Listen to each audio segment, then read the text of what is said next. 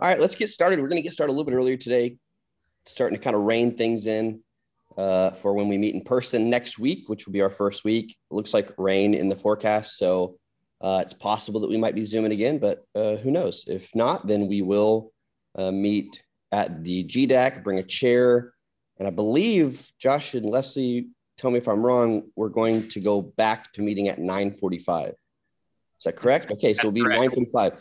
So just in case we do Zoom again next week, we're going to be meeting an hour early. All right, so 9:45. So I think you lose an hour from the spring forward and lose an hour. No?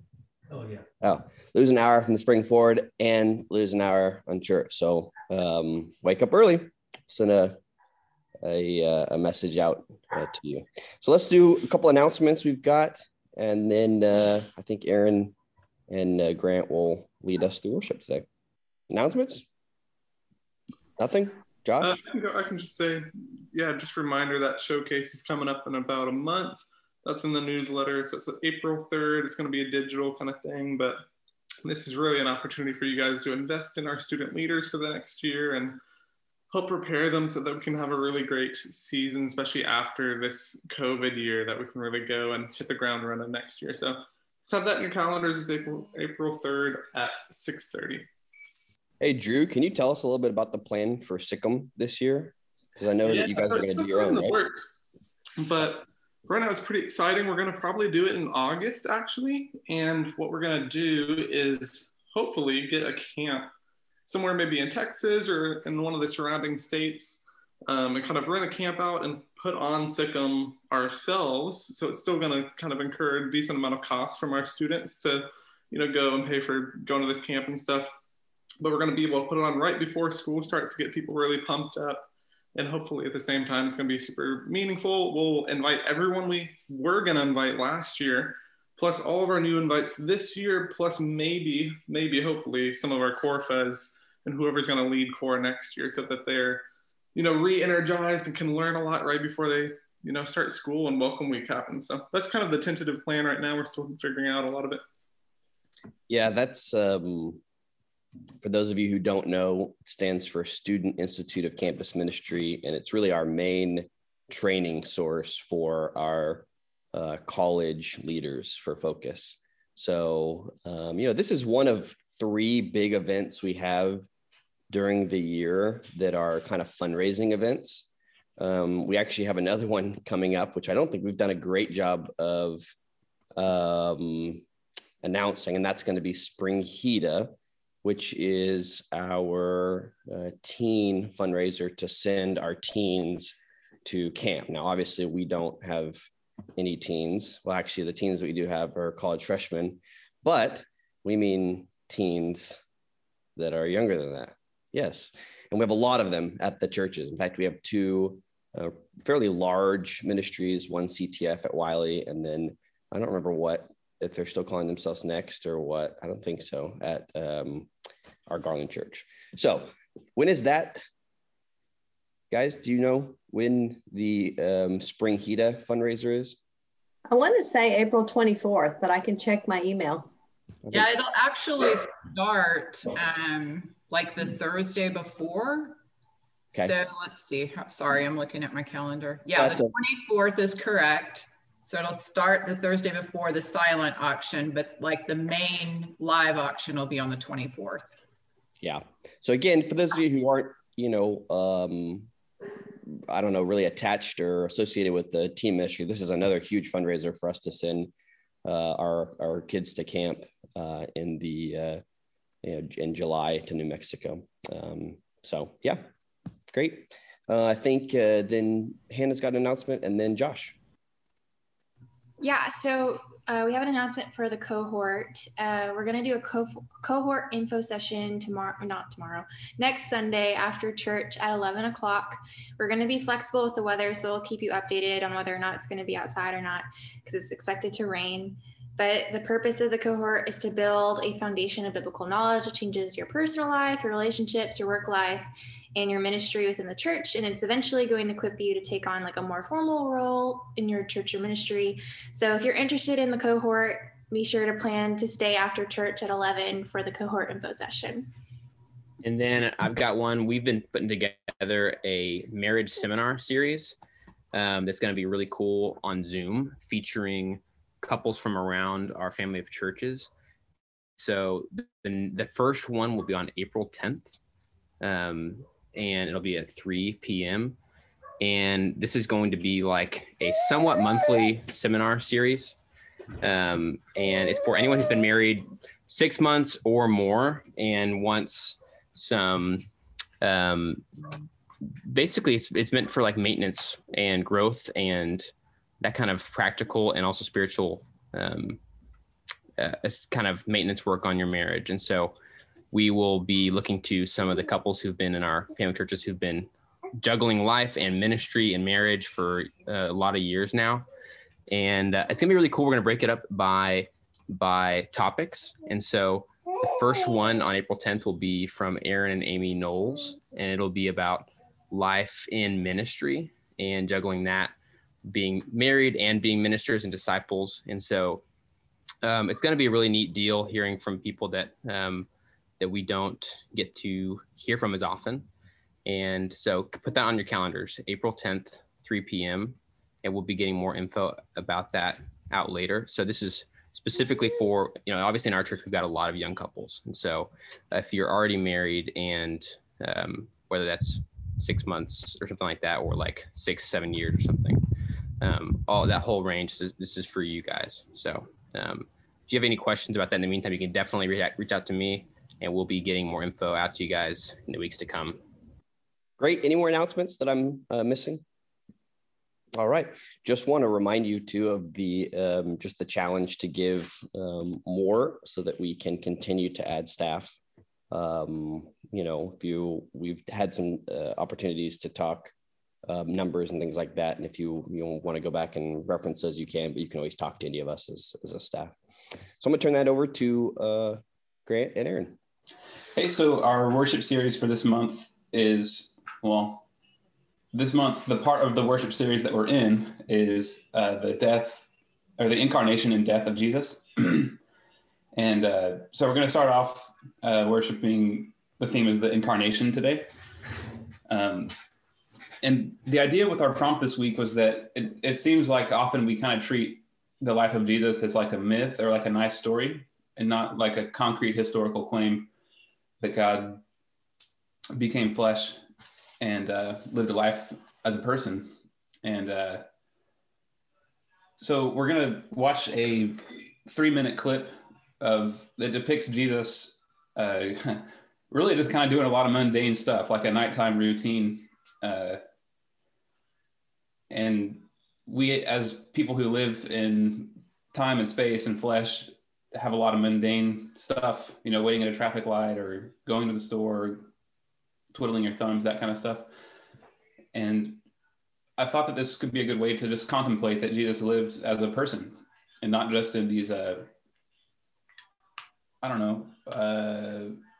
climactic moments that we mostly have recorded for us in Scripture. So yeah, we're going to watch the clip. I think Josh is going to play it for us, and then we'll break into our small groups right after that and discuss our usual questions. What does this convey about the heart of God? What might God be saying to me or to our community? And how could I respond in obedience? So, I guess with stuff like this, there can always be a degree of like, oh, that's not how I would have done it, or that's corny, or that kind of thing. But if you have those kind of thoughts, try to push past them to the content of what we're trying to contemplate today. So yeah, if Josh could get that going, thank you.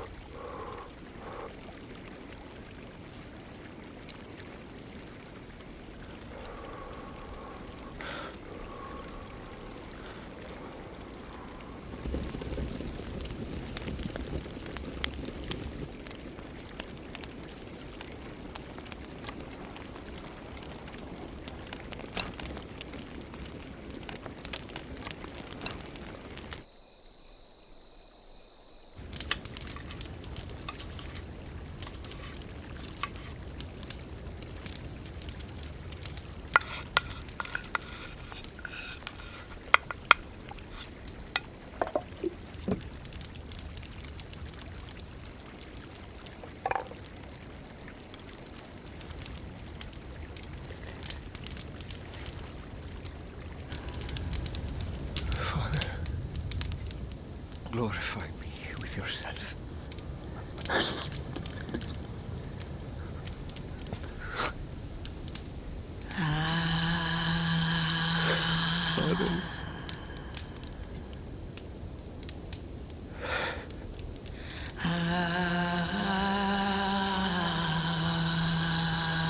Speak through me.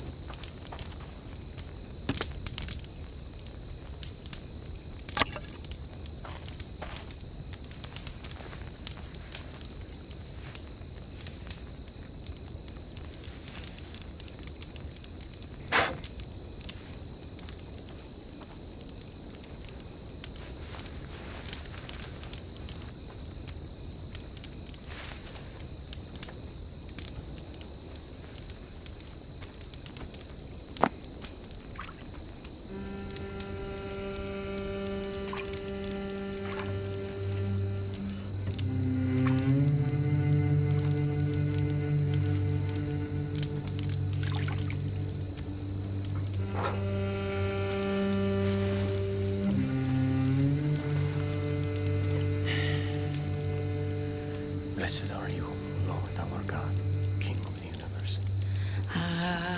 So in a moment, we'll break into small groups, or breakout groups, I guess, and open with a time of prayer, and then discuss those 3 questions. And you can, you don't have to go through them sequentially, but do try to keep them in your mind as what's focusing the conversation.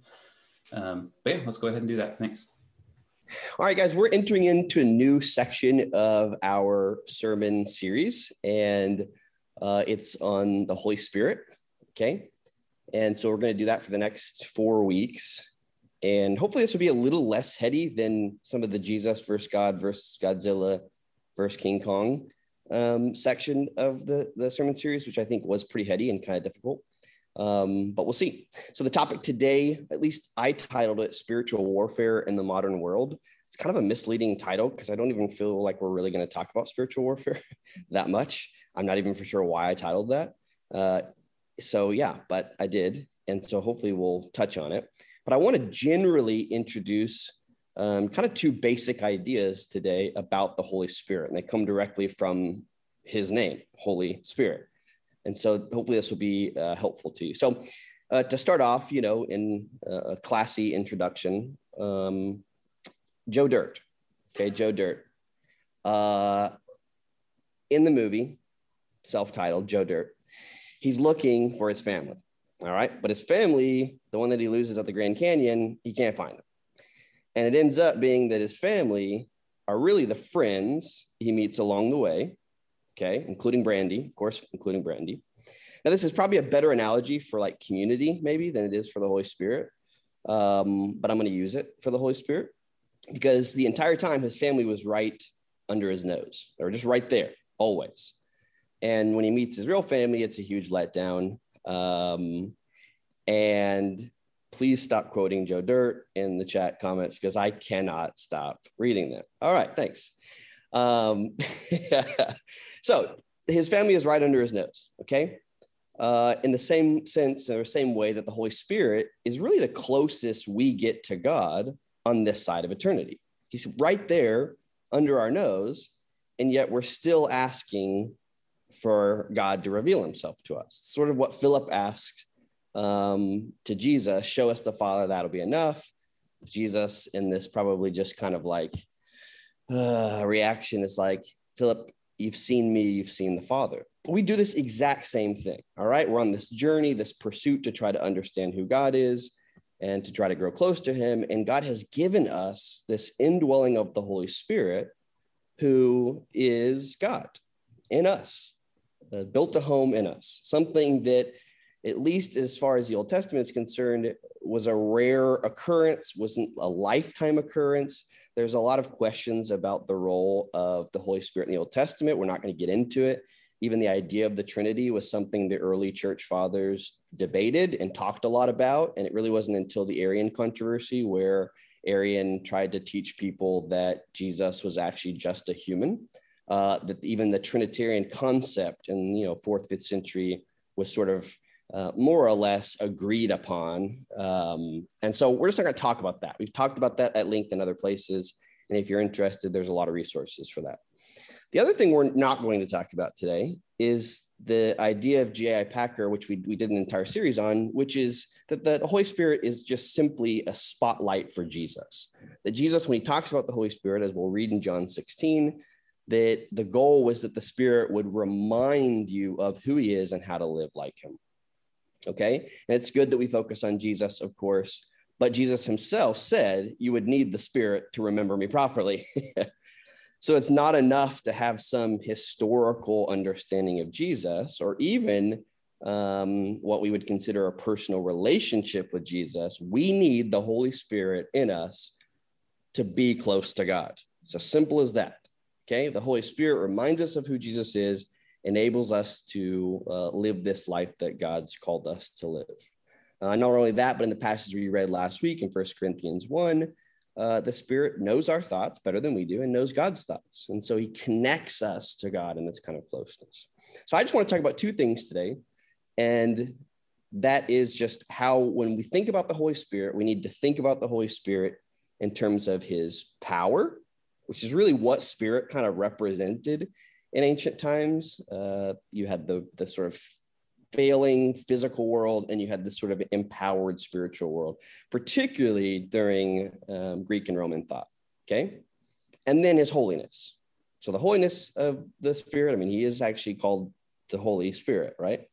So the holiness and the power of the Spirit. So the major question that, I guess initiated this particular sermon topic was, why don't we attribute things to the Spirit's movement in our lives, and what should we and should we not attribute to it? It's a simple question, excellent question, an important question. And there are, I think, a number of answers, but I'm going to focus on two, and hopefully that'll be kind of helpful for you. Number one is, we don't attribute things to the Holy Spirit naturally because we too often focus on the past or look to the future. We aren't in the present or in the eternal, as C.S. Lewis talks about. I want to read a pretty short section of Screwtape Letters. I'm kind of double dipping here. We did Screwtape Letters for our cohort this month, and so of course I'm going to bring it into the sermon as well, so as not to have to do too much other research. Now, this is very pertinent. So I just want to read something. And for those of you who are unfamiliar with Screwtape Letters, this is C.S. Lewis' most hated book by him. He hated writing it, okay? It's a 31 chapter book that basically covers these devils who are trying to influence a man during the sort of World War I period of time. And C.S. Lewis in this book portrays devils in the most I think interesting, while also convicting and challenging and realistic way than I think I've ever read. No one else has treated this topic of spiritual forces, demonic forces working in the world like this book. And so it's an excellent read. It's a difficult read. You can read it devotionally, but it's a very, very, classic, book, one that I go to over and over again, one that we've actually taught from at Denton North. So I'm going to read this and then give you a couple ideas here. So Wormwood is kind of the demon in training, all right? And so he's writing these letters to him so as to help him navigate how to win this guy's soul over the enemy, which is God in these chapters. So he says, we want him to be in maximum uncertainty so that his mind will be filled with contradictory pictures of the future, every one of them arousing hope or fear. There is nothing quite like suspense and anxiety for barricading a human's mind against the enemy. He wants men to be concerned with what they do. Our business is to keep them thinking about what will happen to them. Okay. And then I have another one that I want to read. It's a little bit longer here, but kind of goes to this idea of looking to the future. So the humans live in time, but our enemy destines them to eternity. He therefore, I believe, wants them to attend chiefly to two things: to eternity itself, and to that point of time which they call the present. For the present is the point at which time touches eternity. Of the present moment, and of it only, humans have an experience analogous to experience which our enemy has reality as a whole. It alone, freedom and actuality are offered them. And he goes on to kind of talk about why our business is to get them away from the eternal and from the present. With this in view, we sometimes tempt a human, say a widow or a scholar, to live in the past. But this is of limited value, for they have some real knowledge of the past, and it has a determinate nature, and to that extent resembles eternity. It's far better to make them live in the future. Biological necessity makes all their passions point in that direction already, so that thought about the future inflames hope and fear. Also, it is unknown to them, so that in making them think about it, we make them think of unrealities. In a word, the future is of all things the thing least like eternity. It is the most completely temporal part of time, for the past is frozen and no longer flows, and the present is all lit up with eternal rays. Hence the encouragement we have given to all those schemes of thought, such as creative evolution, scientific humanism, communism, which fix men's affections on the future, on the very core of temporality. Hence, and this is tricky, nearly all vices are rooted in the future. Gratitude looks to the past and love to the present. Fear, greed, lust, and ambition all look ahead. Do not think lust an exception. When the present pleasure arrives, the sin which alone interests us is already over. The pleasure is just the part of the process which we regret and would exclude if we could do so without losing the sin. And it's the part contributed by the enemy, and therefore experienced in a present to sin, which is our contribution, look forward. So the idea that he's getting at here is simply that when our minds are full of the future, we fail to live in the present. Now, I think many of us have some sense of this, but it's partly why we fail to see the Spirit's working in us. We're just not in tune with what he's doing in me now. We're playing comparison games to the past. Oh, well, I felt the Spirit's work in the past and I knew he was working then. Or worse, we're anxious about how it will work out in the future, or we've just sort of given up and said, hopefully it's going to get better in the future. But we're unable to focus on what God is doing in us, in the Spirit, in the present, which these demons have rightly figured out is the closest we'll get to eternity before eternity. And the future is the furthest away from eternity before eternity. So I will just say that I don't think hindsight has to be 2020. I think sight now can be 2020, or at least 2040, with the Spirit working in us. We don't have to wait for things to happen and look back at them thinking, I wish I would have done that differently, when the Spirit of God is speaking to us and working on us now. You look back to the Old Testament and you see when the Spirit came on people, he brought power along with it. Joshua, Gideon, Samson, Saul, even that Bezalel guy that made the tent of meeting, God literally imbued him, I think that's the right word, with creative power as the Spirit came on him, so that he had a sense for building this amazing tent that he wouldn't have had otherwise. The Spirit gifted him to do that. Feats of strength, insight and words of wisdom, leadership in dire situations, and all other sorts of skills. The New Testament talks about these things as spiritual giftings. And these spiritual gifts, too often we've thought of as simply personal gifts, personality gifts. Well, God imbued that with, or God gave me that, and so that's my gifting.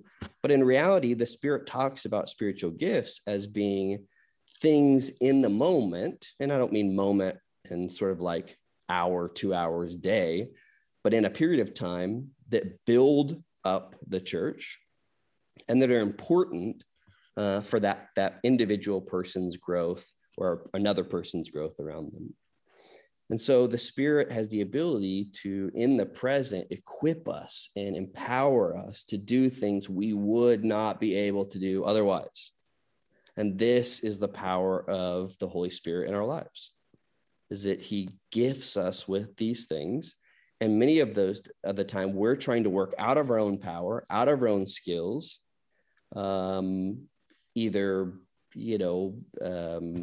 floored by or stalled by our anxiety for the future, or stuck in our desire of the past, whatever, without a real present understanding of how God is working. And so when we think about spiritual warfare, to me, one of the things that's mentioned in the book, which I think is really powerful, in the preface, at least, C.S. Lewis says, the main problem that people have with the spiritual realm is either they don't believe at all or they believe too much. That there's no real moderation. And so they either think that, there are these spiritual forces, but not actual spirits, or they believe that, every devil is, horned, red stocking wearing Joker looking guy. And if we can make them believe either one, we're great. But C.S. Lewis's devils aren't like that at all. They're bureaucrat types, clean cut, smart, intelligent, working in the world in ways that are just beyond our ability to understand. They're very powerful forces. And I think that's such an interesting kind of way of framing that and phrasing it. But they do exist. And, just like the famous movie, I can never remember its name, though. It's got Kevin Spacey, which I know we shouldn't talk about him anymore. He talks about the devil's greatest trick was convincing people he doesn't exist. What is that one? The regular Usual Suspects. Yes, The Usual Suspects. Gosh, good stuff. And so these are the kind of devils that we're working with. And we just don't think much about this, guys, because it seems silly to us. We're definitely on the side, unless we grew up in a super Pentecostal church, these forces don't exist. They're not around. There's not really anything beyond what we can see. And we have to constantly sort of push ourselves out of that silliness.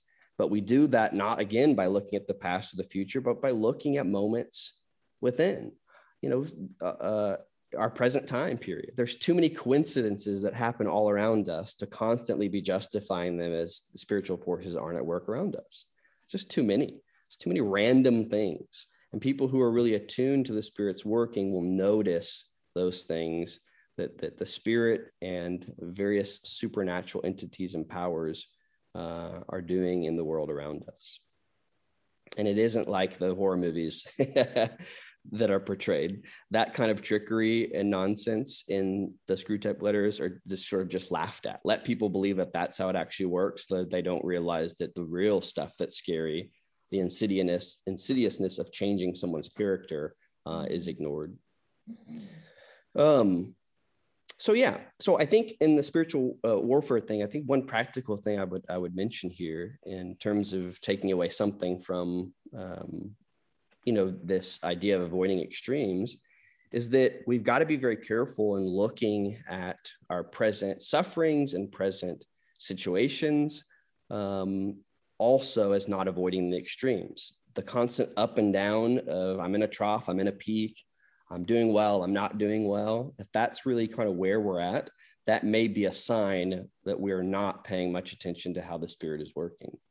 If we're constantly up and down and up and down and up and down, and one day is good, and 1 week's good, and the next week's bad, and then this month's good, and the next month's bad, that can sometimes just be a sign that the Spirit's sort of moderating force, the Spirit trusting that the Spirit is doing and accomplishing something in our lives is not there.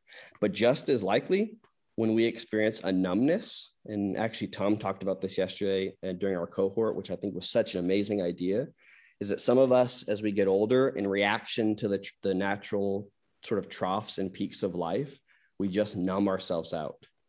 That's kind of a jaded view of the world around us. We just take a numbing approach. I've done this plenty of times over the course of my own personal life and ministry life. Nothing affects us anymore.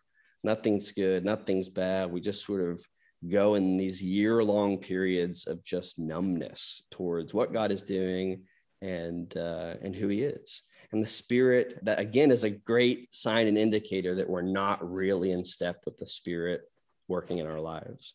When we allow ourselves to be almost non-emotional about the world around us and about our own spiritual state, that's not, that kind of extreme contentedness is not the kind of contentedness Paul is talking about. So that's the power of the Spirit. Next, I want to talk about the holiness of the Spirit. So again, we're answering the question, why don't we attribute things to the Spirit's movement naturally? And what should we and should we not attribute to him? One thing we should certainly attribute is the power that we see in him, in our lives and in the lives of other people and in the world around us. Now, that's the trickier one. And I would suggest that we ought to be very careful of attributing Spirit working in the world around us when we're not so good at attributing it in our own lives. When people talk about, the Spirit causing Hurricane Katrina, which is the most ridiculous idea I've heard in a while, and can't recognize the Spirit's own work and their own heart and life, they've got a huge problem. All right. Their God has become, their belief system and morality system, not any kind of personal relationship. And that's no good. So the second answer to this question of why don't we see it naturally and what should we attribute is holiness. A lot of us are fed up, I think, in our culture and even in the church, and sometimes rightly so, with just higher religious arguments and explanations of grand religious moments and experiences and all this other stuff that we can't see and we can't prove. We're just tired of it. We want proof. We want concrete proof. We want to know for sure that God is working, for him to, after everything that's done and happened, that he puts his stamp of approval on it so that we don't have to have faith and we don't have to think about it. We can just point to it and say, gosh, finally now I have the proof that I needed. That's just not how God works for a variety of reasons.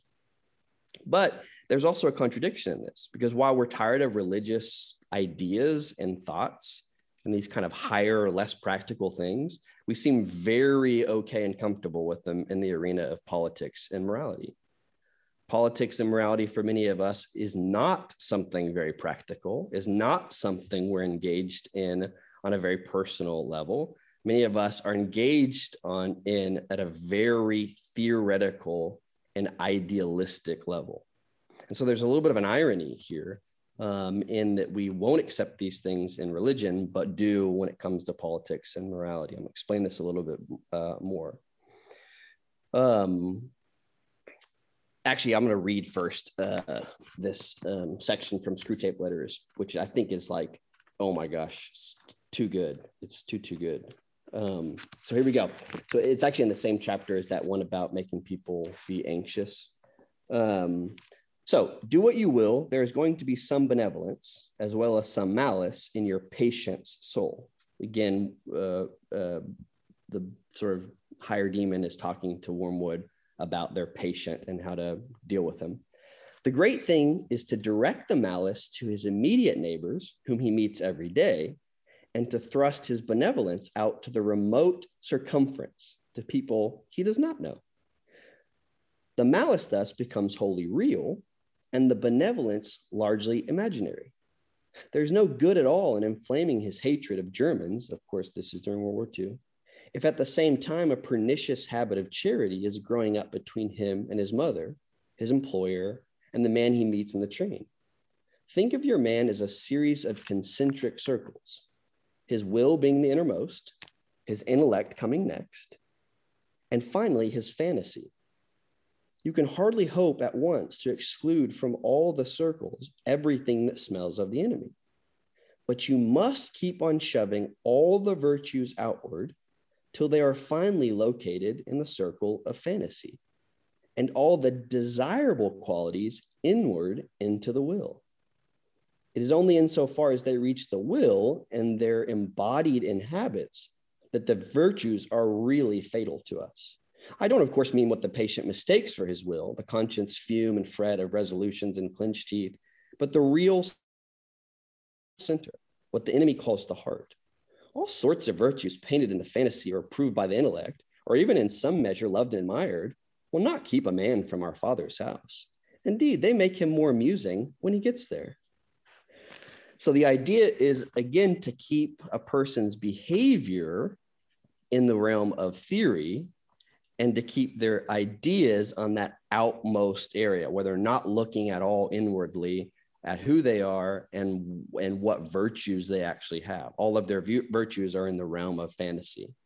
And I just, the comedy there, which is a tragic comedy, that people who are evil, flat out evil, are a lot less entertaining in hell than people who have good intentions, is such an interesting and terrifying prospect.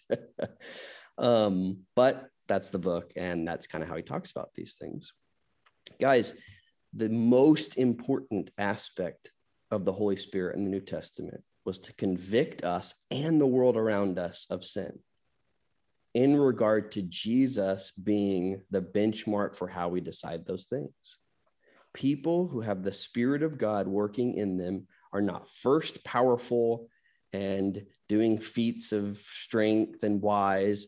They are people who are inwardly growing, inward at the most inward part, growing to be more and more like Jesus each day.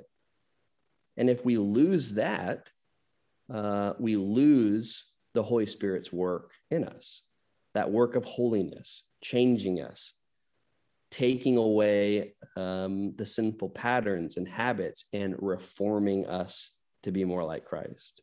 That is the Spirit's power in us. It's the Spirit's fruit to save us through the things that he's doing. I'm going to read John 16. Actually, let's have someone else read that, if you don't mind. Find John 16. And we're just going to read 7 through 15 in a moment where his disciples are very disconcerted. They're having trouble understanding what Jesus is trying to say about leaving. He tells them this to hopefully give them hope for his departure. So does someone have that? And we'll read that, John 16. Just go ahead and start reading it. We're going to read 7 through 15. I'll read it. Please. But very truly I tell you, it is for your good that I am going away. Unless I go away, the advocate will not come to you. But if I go, I will send him to you. When he comes, he will prove the world to be in the wrong about sin and righteousness and judgment. About sin, because people do not believe in me. About righteousness, because I am going to the Father, where you can see me no longer. And about judgment, because the prince of the world now stands condemned. I have much more to say to you, more than you can now bear. But when he, the Spirit of truth, comes, he will guide you into all the truth. He will not speak on his own. He will speak only what he hears, and he will tell you what is yet to come.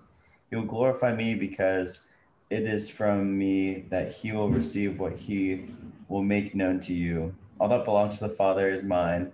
That is why I said the Spirit will receive from me what he will make known to you.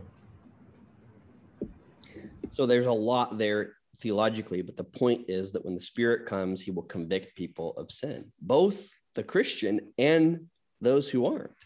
And while we have this sort of constant conviction, so long as we don't ignore the Spirit's one of the major roles in our lives is to teach us how to live like Jesus. And he does that. So I'll just say that if we want to know what to attribute to God or not, let's start with asking the Spirit how he is working in us and watch and listen. And then we might begin to start recognizing his work in others around us. But we start with the nearest and closest of how he's working in us. And it's okay each day if we recognize, hey, I have not been paying much attention to the Spirit in my life. I mean, I was very convicted by reading this. It has been a while since I really addressed the Spirit in my life. And I think it's so interesting. We don't pray to the Spirit. We don't really talk much about him, even though he is presented as the nearest piece of God, part of God to us. We need a renewed understanding of the Holy Spirit, that he isn't a trickster and some guy that gives us magic powers, but he is someone that talks to us, is near to us, leads us both individually and as a community.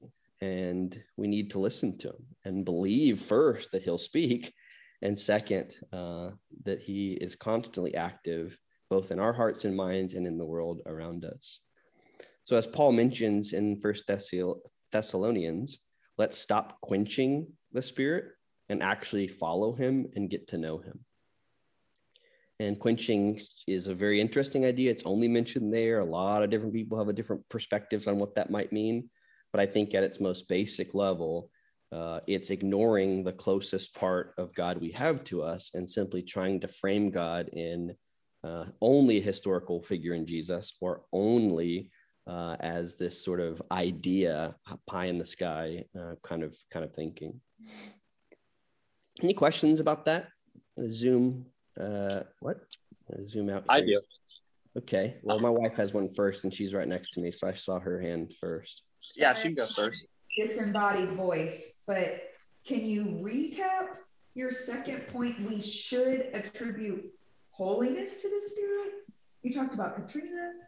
Can you do a quick recap of what your second point is? Yeah, the second point is just simply that when you think about the Spirit, we tend to think about the Spirit and his power. All right. Okay. But I think the New Testament portrays the Spirit as at least a more important role.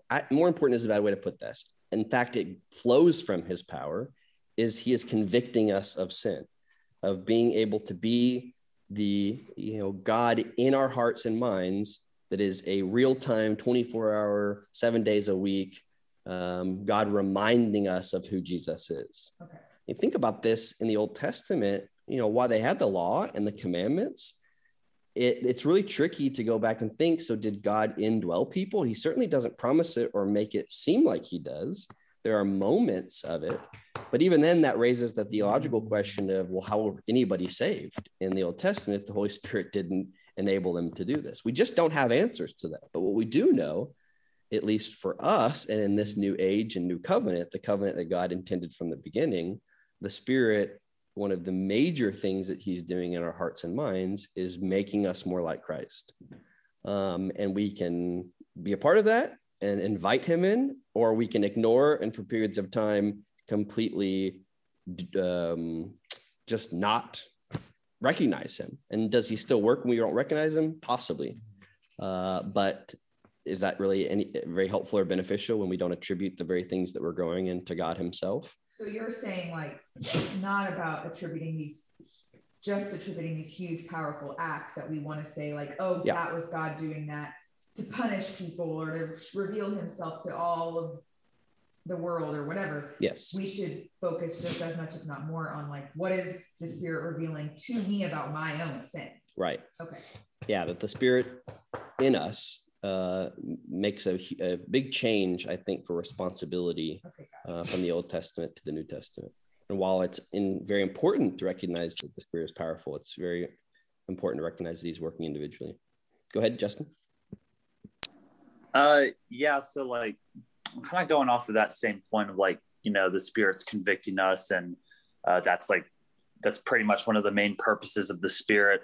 I think sometimes it's, for me at least, it's really easy to get caught up on just little things. And sometimes it's really easy to mistake a conviction or mistake something that's not really a big deal for a conviction. And so I guess the question is, how do we discern what is God's conviction and what is from the enemy? Just how do we know that this thing isn't just something that Satan wants us to feel bad about, so we're distracted? What's a good distinguishing point with that, and how do we distinguish that? Does that make sense? Kind of, but I think it just goes simply back to, we in that quenching passage in 1 Thessalonians 5, he talks about not ignoring prophecy, but testing it. And I think it goes back to, when the Spirit speaks to us, the Spirit not only speaks to us as if we're each individually always need to hear something really specific to us, although I think it is true. The Spirit is working in us, particularly in gifting, so as to bless and minister to the entire body. And so we've got to constantly confirm what the Spirit is telling us, both with each other, but on our own with just who we know Jesus to be. And that's the whole kind of point there, is that we're not just hearing random and weird stuff that the Spirit told me this, the Spirit told me that. You've heard people kind of say some of those things, move here, move there, take that job. doors open, doors close, and you've got to kind of really test those things as what are the motives for you doing this, and are you conveniently, pulling the Spirit into that or not? And that's important. It's why we need each other, and it's why we need Jesus as the model. Maybe one more before we're done. Brad, I'd just like to get the pages from the Screw Tape letters that you read, if somebody could put those in the chat, or if somewhere maybe on the website later or something, please. Oh, that's please, stealing. oh, please. No, that's stealing. You need to buy the book. We can't. I have it. I have it. I just need to know what pages those are on. Oh, pages. Yeah, that's easy. 28 through 31, just chapter 6. And then the other one is chapter 15, which is 62 to 65. Thank you. Brad, I have a question real quick. Yeah. You talked about the peaks and troughs. You kind of went over that kind of quickly, and I was a little confused, but you talked about it being like a sign we're not paying attention to how the Spirit is working. Can you clarify that a little further? Yeah, it's an idea that comes from the book when he talks about how God wants us to experience lows and highs. My point was that when all we have are lows and highs, and we're constantly going up and going down, and there's no stability in our life, that can be a sign that the Spirit's really not working, that we're constantly, either burdened by our anxieties and fears, and or easily excited by, what new thing is happening to me. So I think there's got to be a up and down to life. There's no doubt. But if my life is constantly up and down, there's a real problem with that. I can tell you back when I was in college, my life was constantly up and down. And a lot of it had to do, one, with depression. Okay. So that was a piece of it that obviously was outside of my control in some ways. And another one was just because of emotional immaturity and just an inability to take my thoughts captive, constant negativity, and or, just being, how's the best way to phrase that? Just sort of having all of these expectations for how things should go, and then realizing I had no right to have any expectations for how that ought to go. So yeah, I would have to talk a lot more, I think, on that one. I think probably don't read too much into the peaks and trough one because it wasn't explained too well. Brad, I have a question. Okay, last one. When you find yourself starting to focus more on the future, how would you bring yourself back to more of the present? Yeah, I'm a terrible person to talk to about that. You're good. The whole idea of living in the present is something I don't think I've ever even mastered slightly. So I'm here doing the normal preaching thing, telling you guys what to do while I myself am not doing it. I think at least in the small lesson that I've learned, and I think other people could talk about this for sure, it's a lot about managing expectations. I realized, and I'm going to connect this back to anger for me, that when I have expectations about how something should go, and I'm more talking short-term future here, that I lose my ability to deal with how things actually go. When I was in counseling for anger about a year ago, 2 years ago, Eddie just basically said, anger is the difference between expectation and reality. And that just was perfect for me to hear, because I was getting angry so much of the time because the expectations weren't meeting realities. And I think there's a larger lesson in that, is that when we begin to have and spend more time thinking about our expectations for the future than dealing with the realities of today, we've got a problem with living in the future. And our hopes and our anxieties and all those things coming from, how am I going to get this job? Where are we going to move? How am I going to deal with this, new place or this marriage I'm about to? Am I going to end up having kids? Are my kids going to be grown up to be, decent people? All these things that just distract us from doing the very things that we have the ability to do now and in that moment. And allowing ourselves to get too wrapped up in the possibilities and potentialities. In fact, in that same chapter, in chapter 6, he talks about if we just get people to think in the future, then they'll have all these contradictory worries and confusions, which are impossible to deal with. And God doesn't usually deal in those kind of hypotheticals. And that will help them ignore the one thing that they can manage in the moment, which God does help in usually through the Spirit's working. Whatever fear is, you know, the most immediate or most reality or most real, they can actually deal with. But the more we tend to think of that in terms of future planning and things, it's hard. Now, some of this goes just back to being an anxious person or even a planner. We've got to kind of deal with that as we come. But again, the Spirit knows us more than we know ourselves, and knows God, and meets those two things in the middle. So maybe what the Spirit tells me is going to be different than what the Spirit tells you, not so much in terms of like theology, but in terms of how we ought to deal with this same situation that we're going to respond to differently. And I think that's the power of the Holy Spirit. Yeah, I was just going to say for me, and I don't want to oversimplify, but I will because this time is short. Learning to sit still. I think in our culture, it's very difficult these days because we're surrounded by all the social media and stimulus. So I find that as I've learned to sit still and have gratitude and just focus on the present. I mean, it's difficult because there is so much stimulus coming in. And yeah, just realizing what I have to be grateful for and realizing what I have is today. And there are so many scriptures about just focusing on today, you know, Matthew 6, Matthew 10.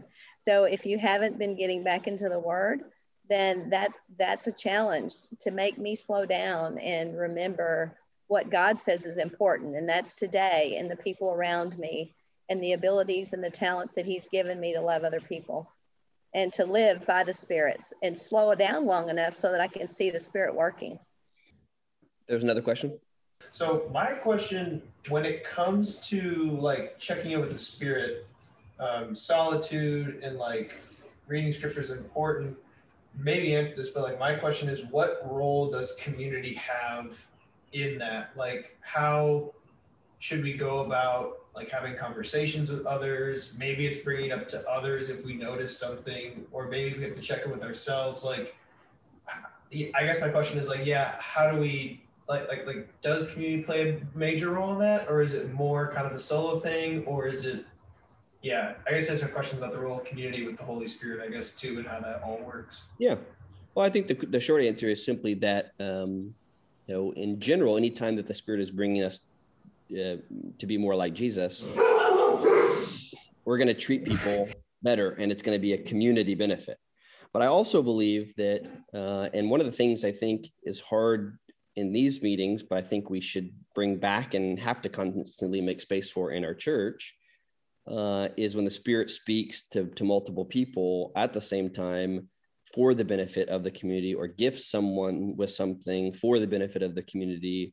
There's just a lot of that going on, and we don't have language much, particularly we don't have the kind of language the New Testament had, where we can identify those things, encourage them, point them out as the Spirit working. And I think that's just, we just don't have the language for it. We don't spend time talking about that. And even churches that tend to be more Pentecostal and talk about spiritual gifts, you know, the age-old problem that the Corinth church had of being more impressed with the charismatic gifts and the gifts that are more noticeable presents a real problem. The gifts of healing and speaking in tongues and all those things that are meant, you know, for the benefit of the entire group can become gifts that are almost expected from the Holy Spirit and point out that certain people are more holy than others. And so, you know, even Pentecostals, they have this same issue too of, you know, providing a language and a balance and thinking about how the Spirit works. But we ought to confirm those gifts and think about them in the context of community. Because if the Holy Spirit is doing something alone in one person in the community, which causes division or, you know, issues, Paul in Corinth, that's the entire letter to the Corinth church, is that's not how the Spirit works. The Spirit is not encouraging you guys to take sides and have factions. That's the opposite of how the Spirit works. The Spirit's going to be working to bring people together and unify them.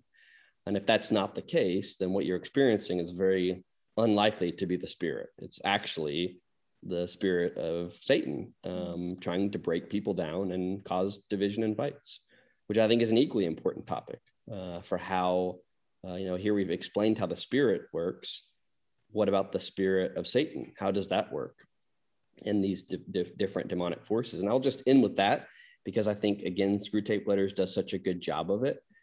is in the preface to the book. He simply says the main two things that the spirits are portrayed to live by, if there are two things, are one, fear, and particularly fear of punishment. And so most of what they do is simply out of a fear of punishment, a fear of failure, a fear of something. Okay, you can see how that's juxtaposed to the Spirit of God gives us freedom and freedom from fear, to where all we have to do is fear God himself, which is a good thing because we have nothing to fear from him if we love him. And then the second, I think the most important, is that they're driven by their hunger. They want to consume everything in sight. They mistake love for hunger. What they want is to consume. They want more people on their side, more people to respect them, more experiences, more of this, more of that.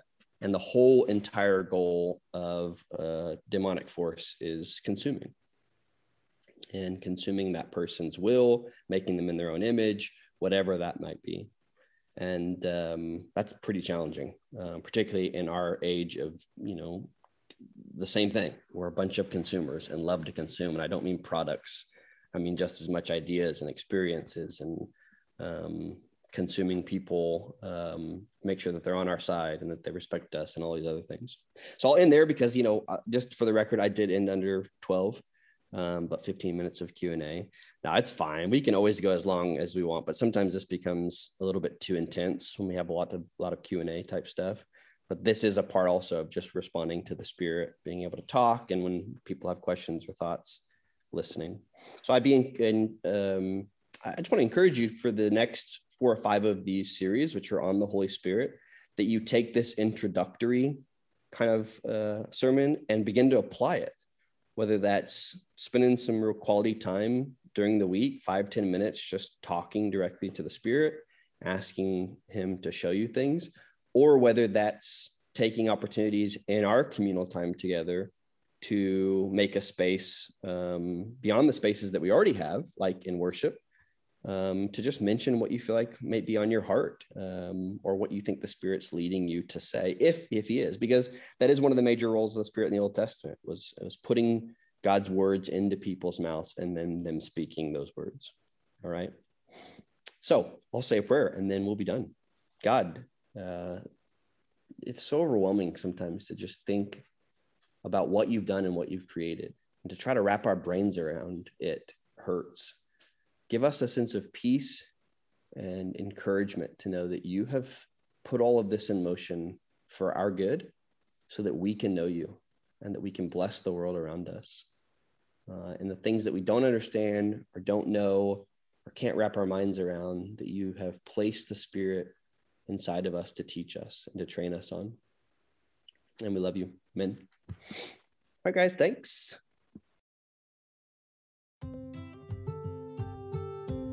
Thanks for joining us for our sermon podcast. We would love for you to join us on Sunday morning or in one of our small groups during the week. And you can get more information about that at dentonnorthchurch.com.